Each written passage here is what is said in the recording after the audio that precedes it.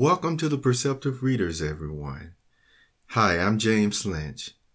As you will remember, over the past few days, we've talked about what happened to the ball game. This is part 3 to that. We're going to continue along with our discussion that I started in Genesis chapter 3, you see. And if you'll remember the illustration from the first part about Jack, who had stopped sharing the ball when he had dropped it, because remember the game, the rules and the requirements was whoever dropped the ball first, what happened? They were just supposed to sit down and let everyone else continue to play with the ball. And Jack, when he dropped the ball, he ended up picking it back up, remember? And he held it together all tight and wasn't going to let nobody else, play with the ball. And I asked you, why did he do that, you see? What would you have done or said since this actually happened? Well, this is how this all started, okay? The illustration that I gave you, or that scenario. Well, let's continue along now with Genesis chapter 3, because remember we read verses 1 through 15, and we talked about prophecy, Adam and Eve, the serpent that was, in the garden, and the things and statements that he said to manipulate and deceive Eve as to what God was really doing for them, and the terrible state that they now were in, because no longer were they walking around the garden with confidence and no fear at all, but now they were ridden with guilt and fear, you see. So, let's go and complete the rest of Genesis chapter 3 to see how the grand creator, the true God, whose name is Jehovah, because again, we'll be reading from the New World Translation Bible so that you can see his name, how he dealt with them, how he resolved the situation, said he was going to resolve it, and what this is still going to show you as to why and how we even treat people at times in our different walks in life, you see. And I'll share more with you on that, and just as a closing, okay? And so let's go ahead and read Genesis chapter 3, verses 16 through 24. It says, "To the woman he said," and this is Jehovah God talking, "I will greatly increase the pain of your pregnancy. In pain you will give birth to children, and your longing will be for your husband, and he will dominate you." And to Adam he said, "Because you listened to your wife's voice and ate from the tree concerning which I gave you this command, you must not eat from it. Cursed is the ground on your account. In pain you will eat its produce all the days of your life. It will grow thorns and thistles for you, and you must eat the vegetation of the field. In the sweat of your face you will eat bread until you return to the ground. For out of it you were taken, for dust you are, and to dust you will return." Now, we're going to stop right there, because as you can see, this was Jehovah's punishment, you see. They brought it upon themselves, did they not? Yet, this is something to really, really keep in mind. Because sometimes, you see, when persons read this account, it does not give them the full view still of the God of love, you see. And in some cases, they may feel like, oh, why couldn't he just forgive them? Or, wasn't this just too much, on them? But see, think about this. Have you ever heard somebody say, you just don't know what this person was doing for you all along?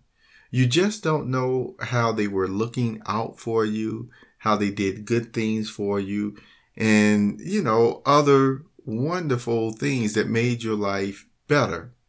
Well, see, this is the same thing with Jehovah God.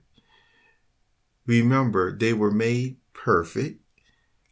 They had everything they needed to be happy and to thoroughly enjoy life. And so really what the sentence was in all this, as you will see, Jehovah was relating the same way that, Satan, what I told the serpent over there, that I'm not going to play with him no more. I'm not going to give him my light anymore. And this is the debased and sad state he's going to be in, because I'm not going to deal with him anymore. You see, he sinned greatly and now caused you all to be in a dying state too. See, that's actually murder. You see, he basically led them to their own demise. So you saw the sentence of Satan where he was telling them, it's going to be a rift, even enmity between us. And so we're not going to focus anymore on what he's done since then, but you can tell the messed up state of spiritual mind he is in now. You see, you can see the effects of it throughout the world. Well, the same thing with, Eve and Adam here, where he was talking about the pain she would experience through childbirth. You see, you can observe how animals around the world today in general just, they be walking around sometimes while they having, their kid or goat or what have you. And so you can just tell that they're not, in extreme pain when they're having, or birthing, their offspring or what have you. But what God was still showing, with Adam and Eve, from that point that they had ended up, disobeying him. See, that caused a rift. Spiritually speaking. And see, and this rift is not just, a conscious thing of, they did bad or what have you, but there are unseen ties, spiritually speaking, that were actually broken. And those same ties, those same connections are what makes life enjoyable for us. And in not only in a mental and spiritual state, but even in the physical state. See, there really is a rift that has happened with us being in our imperfect state. And along with that, just because we don't have that natural connection, if I can use that term, that natural spiritual connection with God, we feel it in physical ways. That's why we grow old and die. That's why we have difficulties getting along with one another. When on one hand, we're saying, hey, this is the way I'm feeling. But why are we always butting heads this way or that way? These are, as you heard me say in the last podcast, the results of, remember when I said things that happen in the spiritual realm, we do feel the results of it even directly, even though we don't realize, okay, I'm not seeing what's going on, but you can certainly feel, with your body, your mind, your spirit and stuff, something is missing, you see. And so with that, these are the physical results. He told Adam what would happen now when he tries to plant anything. You see, the ground now was not going to respond to him like it was, before. And he basically was now reaping. You see, it's almost like, we say, hey, you got to water your plant. You got to water your rose. You got to give it plenty of love and things of that nature, and it will grow.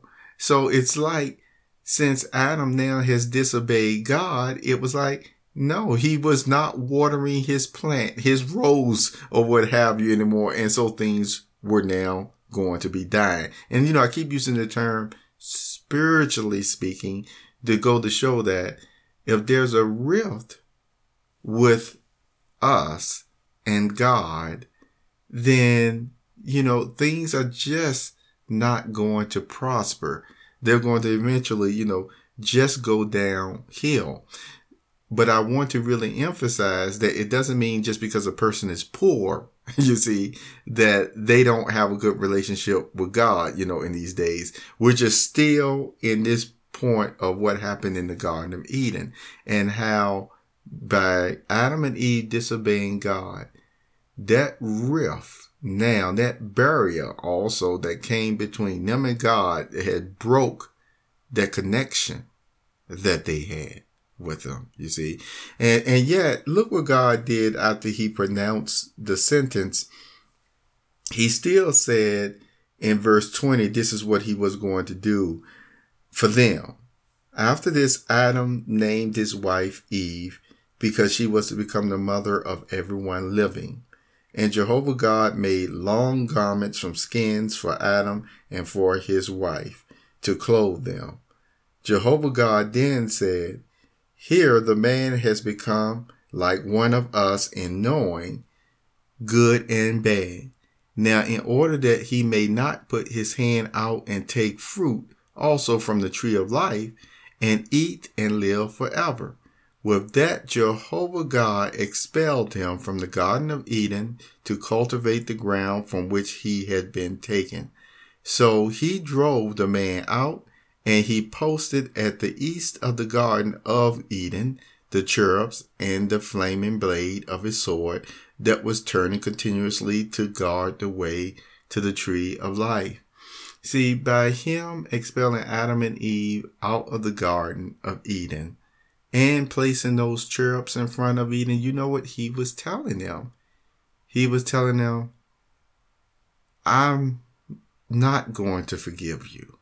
You see, you have gone against my righteous, loving standard, and there's no hope, for you to ever be raised up from the dead or anything.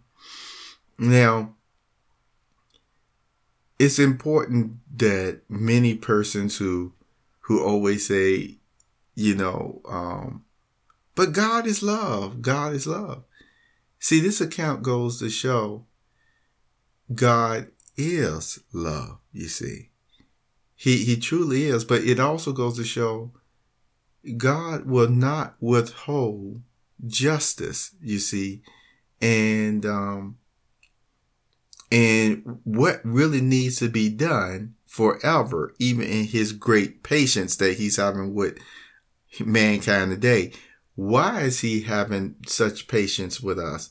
Because one, remember, we were already born in this imperfect state, this flawed state, if you will, of always missing the mark, where we just can't do right spiritually no matter what. And what I mean by that is there's a lot of things that are entailed in holiness. And like I said, the scriptures even said every man falls short, of the glory of God, which we know. We don't get down because we just know that, hey, we have, you see, it's like I'm getting into now what Jesus has done for us, you see, but all the same, in the Garden of Eden, he had let Adam and Eve know, especially by expelling them from their garden, that, I got to get you out of here. I'm not going to allow you to eat from that tree of life in order to think that, hey, I've forgiven you and that you can live forever. No, you have to go, you see. But what I'm doing at that is he still gave them what? Garments. He still made sure, clothing. He still made sure that even though they were going to have hardship, I'll make you able to, still be able to eat, you see, and other things, so that they didn't die that day, within the 24 hours period of time. But before, 1,000 years, they were gone, you see. And remember, since they were closer to perfection, their bodies, you see, were in such good tip-top shape. Then that's why they were able to live as long as they did. But all the same, they eventually died. And no, we won't see them again. They will not be raised up from the dead. So this is something to keep in mind as many of you know, we're living by grace now. Yes, see, we are. But did you know, even as an imperfect human, if you straight up outright rebel against God, I mean, purposely rebelling against God. I just think about that information that I heard of what certain persons were doing with his word, the Bible. You got to think about it. Persons who would do that, what are they doing? What side of the issue or seed are they making themselves of? Are they showing they still eventually want to be in a peaceful world? You see, where people can get along and know how to talk out their differences and be part of that seed of God, if you will? Or by the way that they're outright destroying property, tearing up God's book, his words, which there are warnings about right in there about how God feels about persons like that. Because he said, don't you take away any of my words. And so, I mean, what could be even more worse than is one thing to try to mislead somebody with the good book by misquoting the scripture on purpose or whatever. It's another thing to straight up just burn the scripture so that they can't even see it for themselves. So it is a very, very serious thing if this is the life course that some persons have chosen to take upon themselves.